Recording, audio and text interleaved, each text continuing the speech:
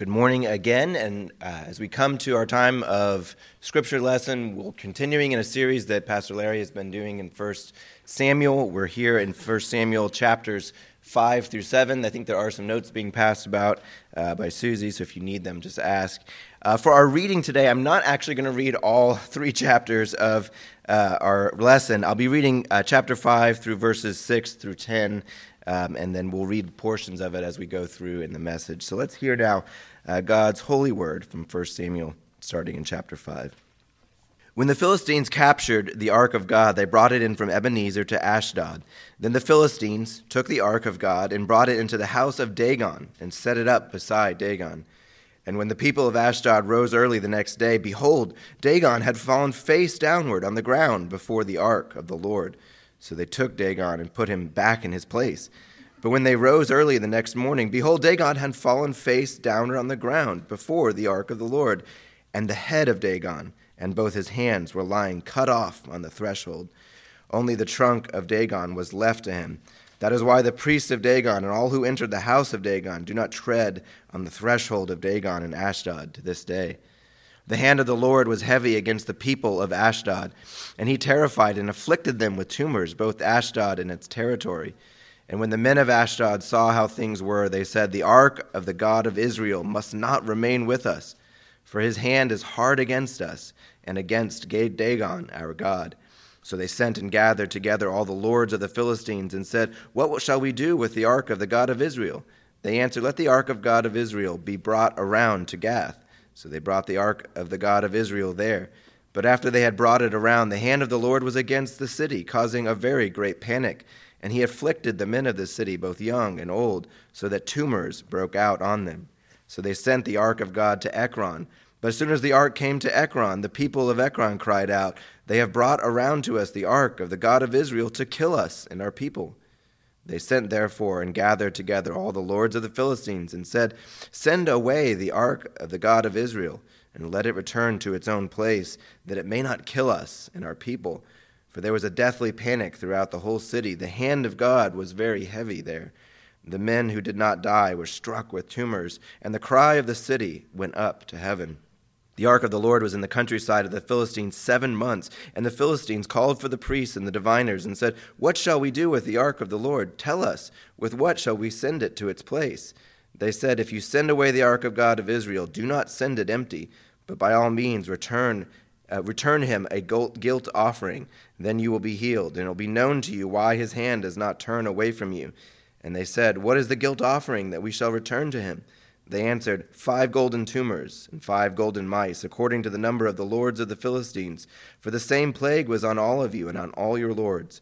So you must make images of your tumors and images of your mice that ravage the land, and give glory to the God of Israel. Perhaps he will lighten his hand from off you and your gods and your land. Why should you harden your hearts as the Egyptians and Pharaoh hardened their hearts? After he had dealt severely with them, did they not send the people away, and they departed? Now then, take and prepare a new cart, and 2 milk cows on which there has never come a yoke, and yoke the cows to the cart, but take their calves home away from them. And take the ark of the Lord, and place it on the cart, and put in a box at its side the figures of gold which you are returning to him as a guilt offering. Then send it off, and let it go its way, and watch. If it goes on the way to its own land, to Bethshemesh, then it is he who has done this great harm. But if not, then we shall know that it is not his hand that struck us. It happened to us by coincidence. This is the word of the Lord. Thanks be to God. Let's pray. And now, O God, let the words of my mouth and the meditation of all our hearts be acceptable in your sight, O Lord, our rock and our Redeemer. Amen. It's been said that Albert Einstein had a saying that's this: insanity is doing the same thing over and over again and expecting a different result.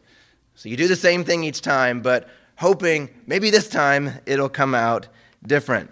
And apparently, I don't know if Einstein had a particular person in mind when he mentioned that saying, but I think if we're honest, I think all of humanity suffers from this kind of insanity, which is that we do the same thing over and over again, and yet we're hoping maybe this time it will come out different.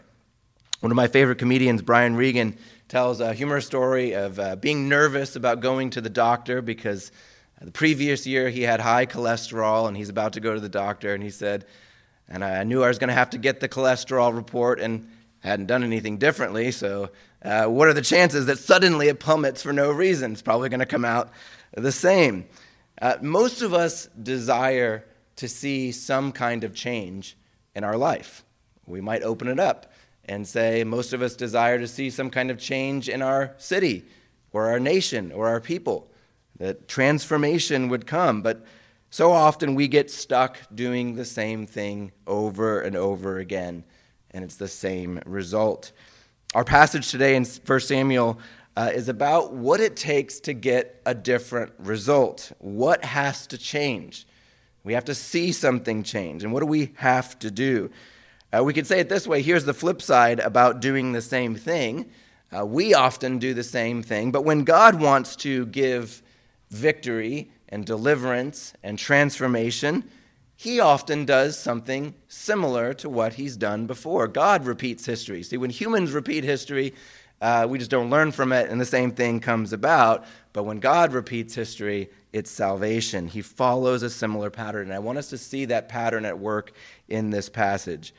Last week, Pastor Larry had taught about how Israel had brought the Ark of the Covenant out. They were being oppressed by the Philistines. These are the nations around them. And they bring out the Ark of the Covenant, hoping that this one change, this little technique, would actually bring about a different result. They had been slaughtered earlier by the Philistines, and they think if we bring out the Ark of God, that's going to do it.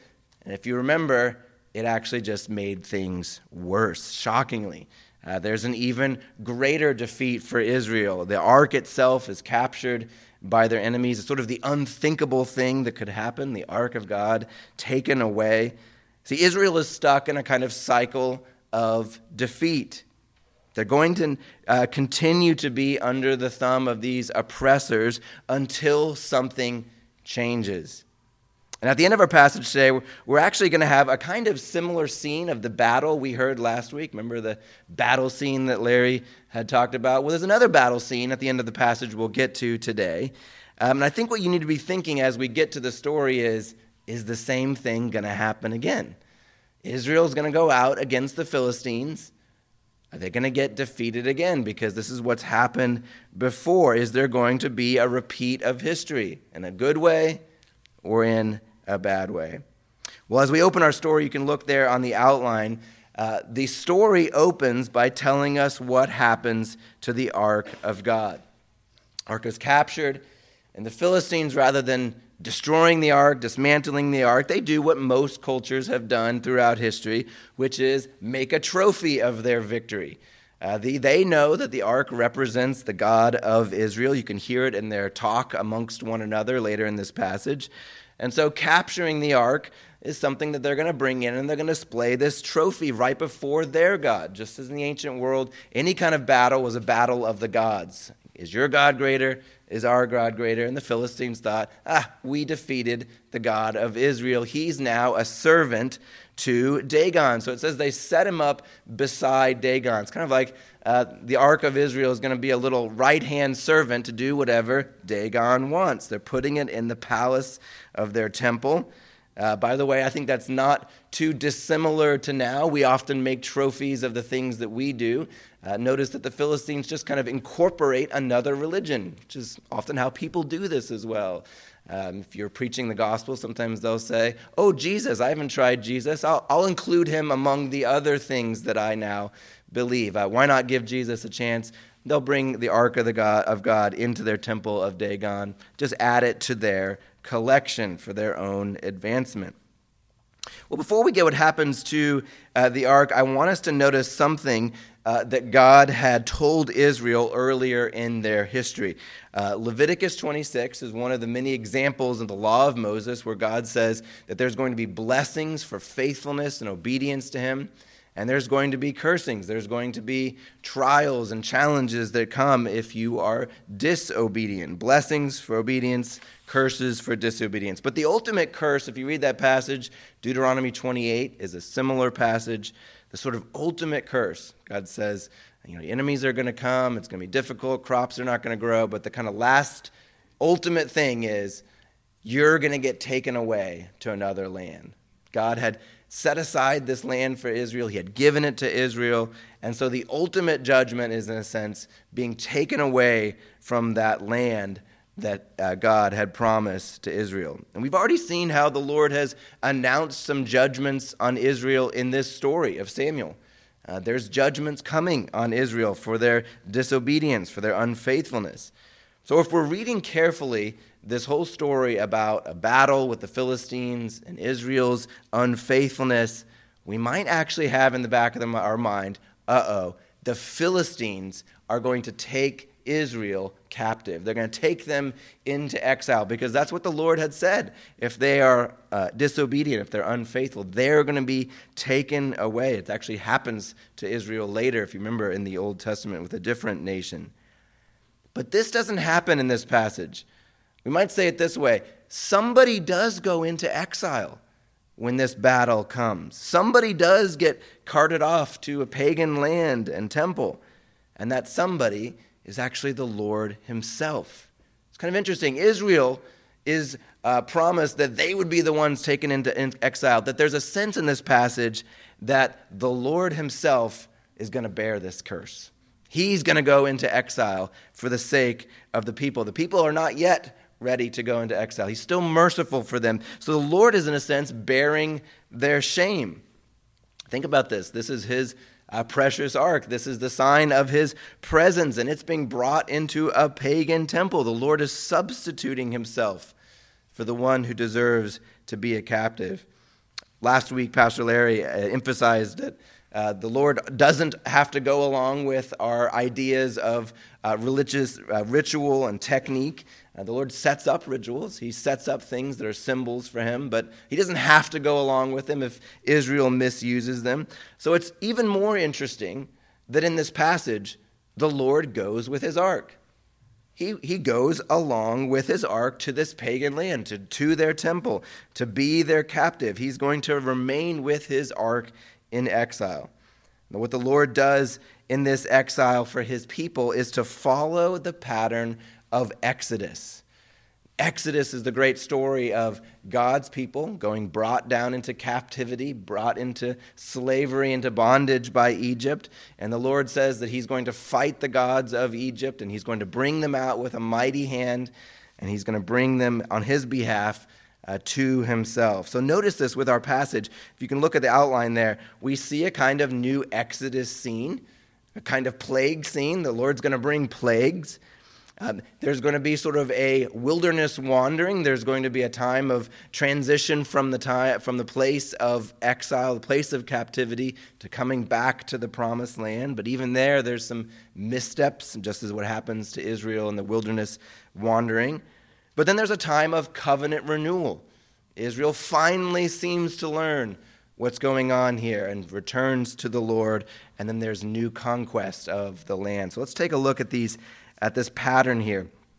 The Lord goes to the heart of the enemy and fights the enemy. Brought again into the temple of Dagon. They set him up next to Dagon, and it says they go away for the night. Remember, by the way, the plagues happen during the night. During the night is when particularly that last plague, the plague on the firstborn, happens. So they come in the morning, and Dagon is fallen on his face before the Lord, prostrate before the Lord.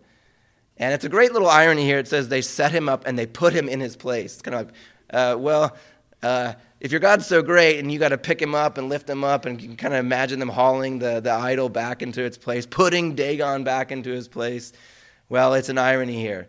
Just as the prophets often say, your gods have ears but can't hear. They have legs. They can't even stand up on themselves. Dagon's fallen and can't get up, like that old commercial. And they got to have people come and help Dagon back. And then it happens again, and it's even worse.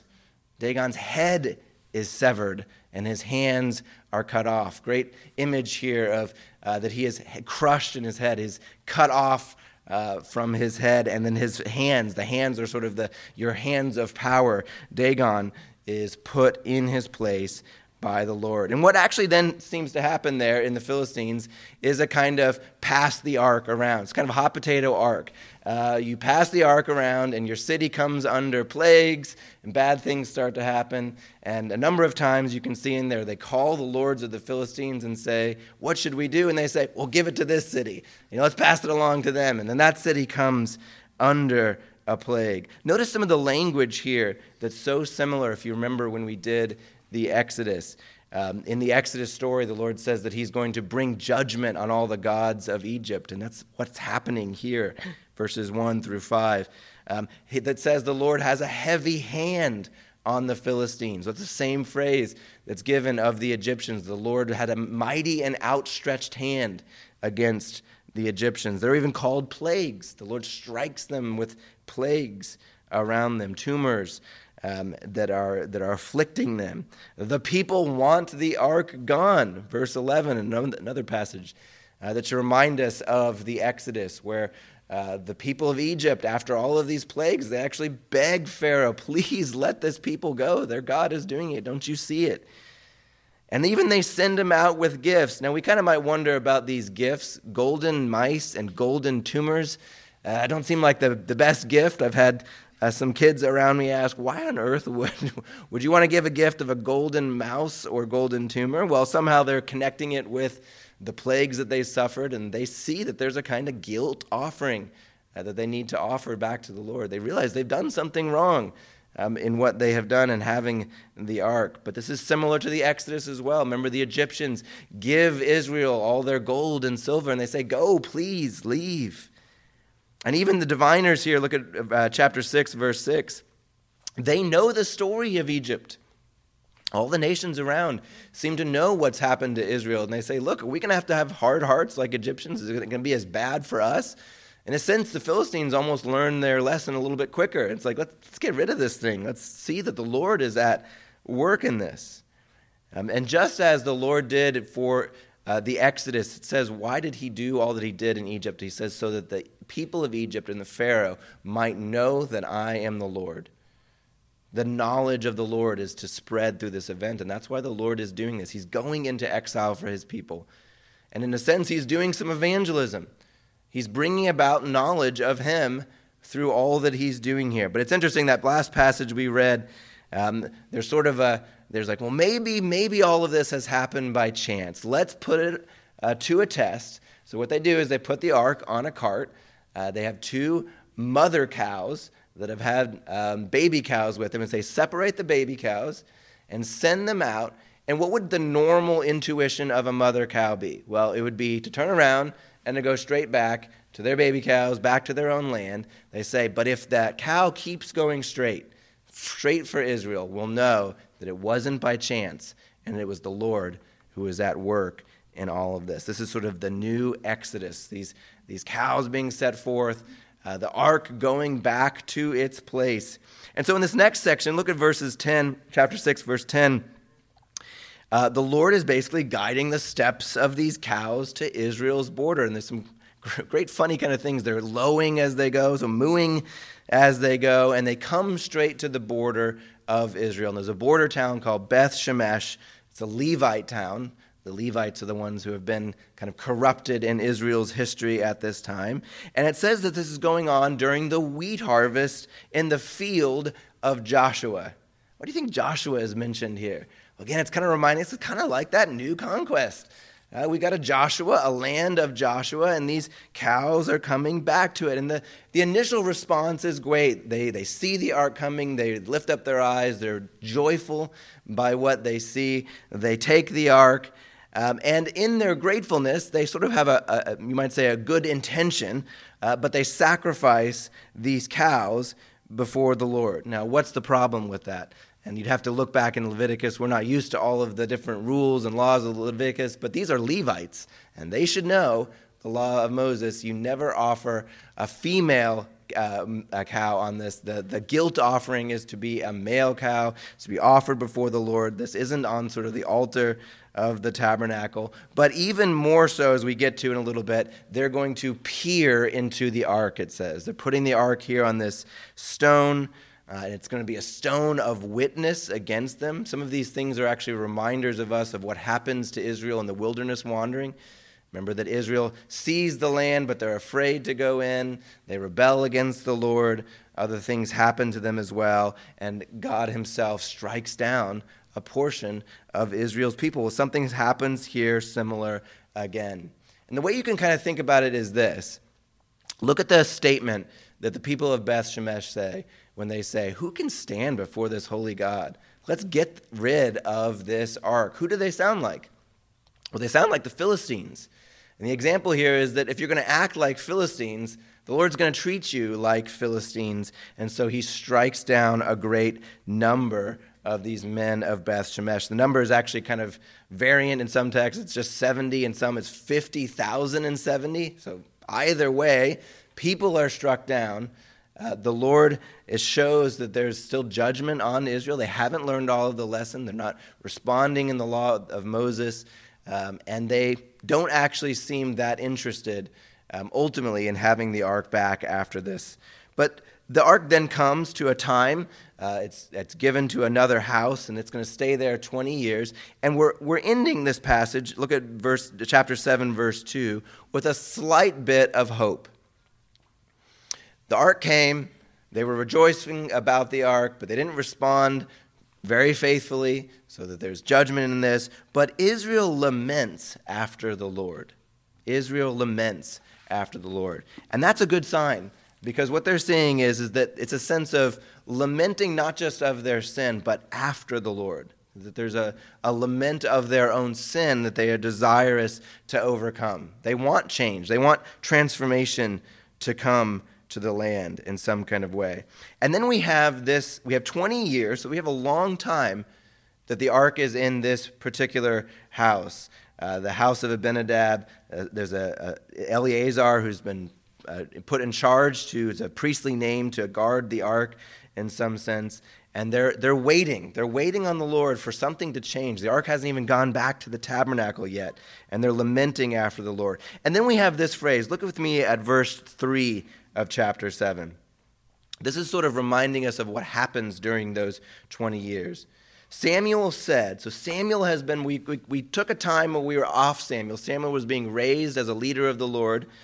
And now we have Samuel speaking to the house of Israel. Samuel said to all the house of Israel, if you are returning to the Lord with all your heart, then put away your foreign gods and the Ashtaroth from among you, and direct your heart to the Lord, and serve him only, and he will deliver you out of the hand of the Philistines. So the people of Israel put away the Baals and the Ashtaroth, and they served the Lord only.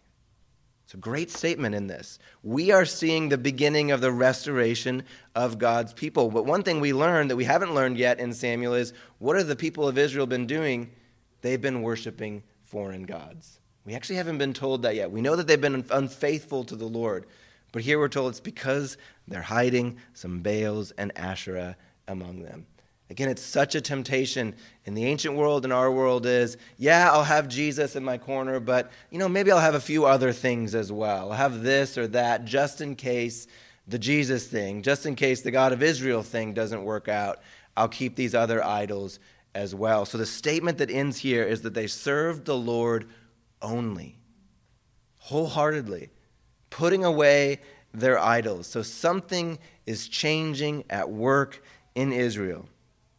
And then we hear this next passage. It's a passage of covenant renewal. In a sense, that's already beginning with this return to the Lord, Samuel's call for national repentance. They're putting away of their idols. But then it says this. Then Samuel says, gather all Israel at Mizpah, and I will pray to the Lord for you. So they gathered at Mizpah.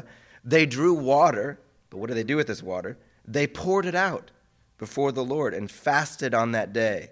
Seems like that pouring out of water is they're even fasting from water. They bring up all this water, but they say, Lord, we're going to deny even this water to ourselves because we're calling out to you. And they say, we have sinned against the Lord. So it's a short statement, but such a profound one. We have sinned against the Lord. And Samuel judged the people of Israel at Mizpah. Now when the Philistines heard that the people of Israel had gathered at Mizpah, the lords of the Philistine went up against Israel. Because here they are worshiping the Lord. Their fasting. Is fasting a very good preparation for war? Not having any kind of food, going without food and water for a time. And the Philistines, either they know this or it's simply by coincidence in some sense, they're coming during the worst possible moment for Israel as they're seeking to worship the Lord. And it says, when the people of Israel heard of it, they were afraid of the Philistines. And the people of Israel said to Samuel, do not cease to cry out to the Lord our God for us, that he may save us from the hand of the Philistines. So Samuel took a nursing lamb and offered it as a whole burnt offering to the Lord. And Samuel cried out to the Lord for Israel, and the Lord answered him. As Samuel was offering up the burnt offering, the Philistines were drawing near to attack Israel, but the Lord thundered with a mighty sound that day against the Philistines and threw them into confusion, and they were routed before Israel. This is a total turn of events of what we were expecting from the earlier battle. The earlier battle, we're expecting Israel to go out and win, and they lose. In this one, we're expecting Israel, they're fasting. They're not even prepared, it seems like, for war. This is not a gathering for war. This is a gathering for church, like if we're gathered here and we're attacked. They're not exactly prepared for this. But who's the hero? Who's the victor in this? The Lord thundered against the Philistines, and he routed them that day. As Samuel offers this whole burnt offering, it's a sort of symbol of their offering up their whole selves to the Lord.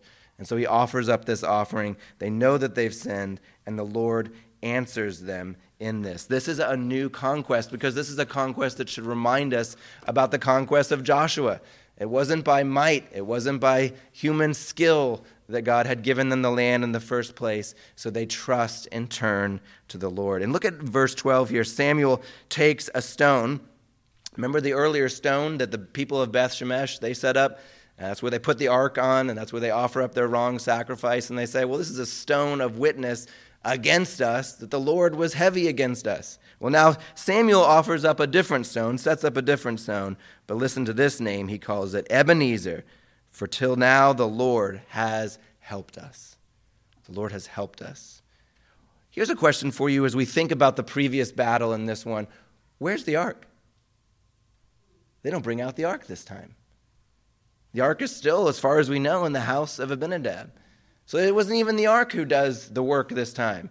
Who was it who does the work? Instead of bringing out the ark, it says they turn to Samuel and they say, pray for us.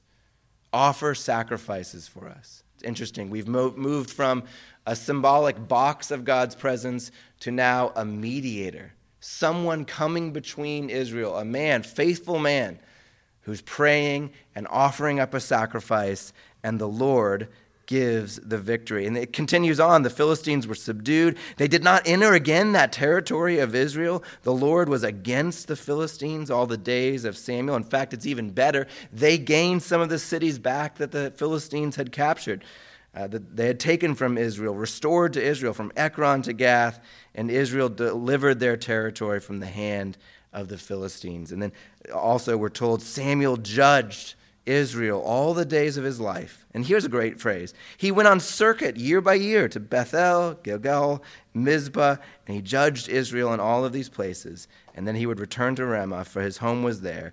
And there also he judged Israel, and he built an altar to the Lord. Samuel becomes a kind of circuit rider. There's revival going on in Israel, going from place to place, preaching about the word of the Lord. Remember how they brought the ark around? Well, the ark, what does the ark have inside of it? Well, it has the word of the Lord. It has the 10 Commandments. So who's taking the place of the ark in this passage? It's Samuel. Samuel's the one who's here, who wasn't there, that makes the difference. Samuel's the one who's out preaching and bringing the people of the Lord to repentance. Samuel is a picture for us of a great mediator yet to come, who's going to offer up himself, who's going to be the sacrifice, who's going to be the presence of the Lord, who's going to pray on our behalf, intercede for us, and give us the victory.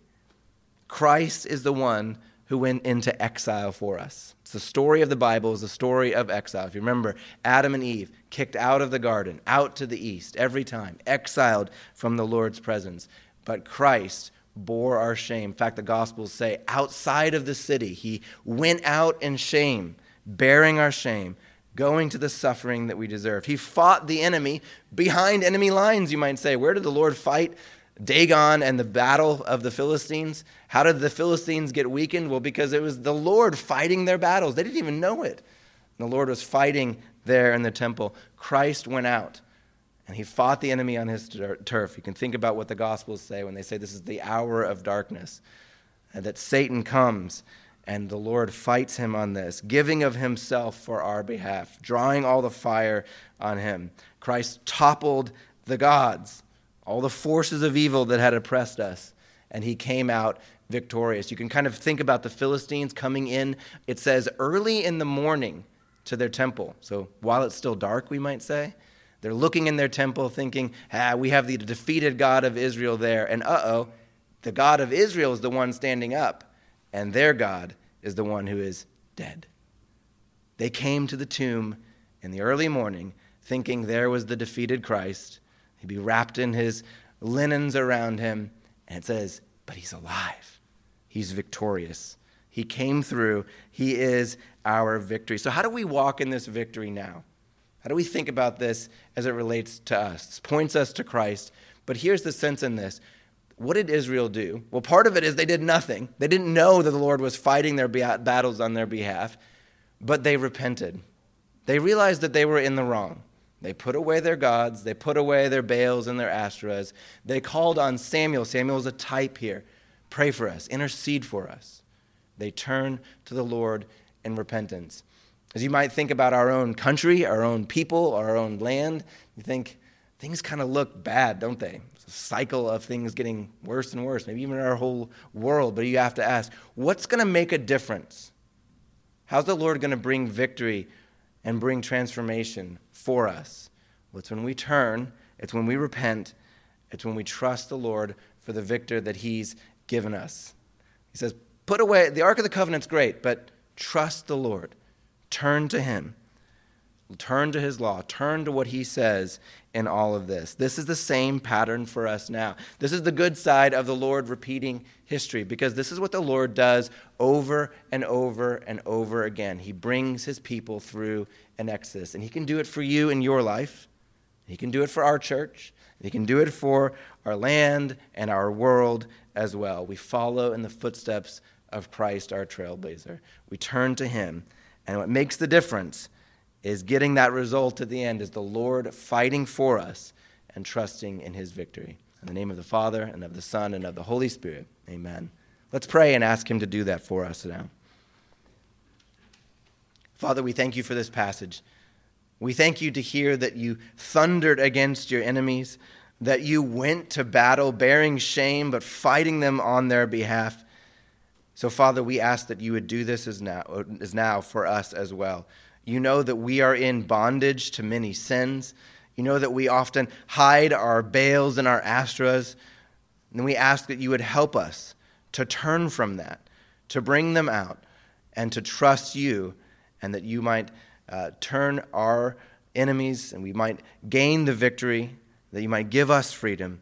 We ask that Christ, who intercedes for us, that we might have his mercy.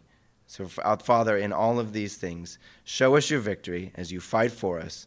But we ask it in Jesus' name. Amen.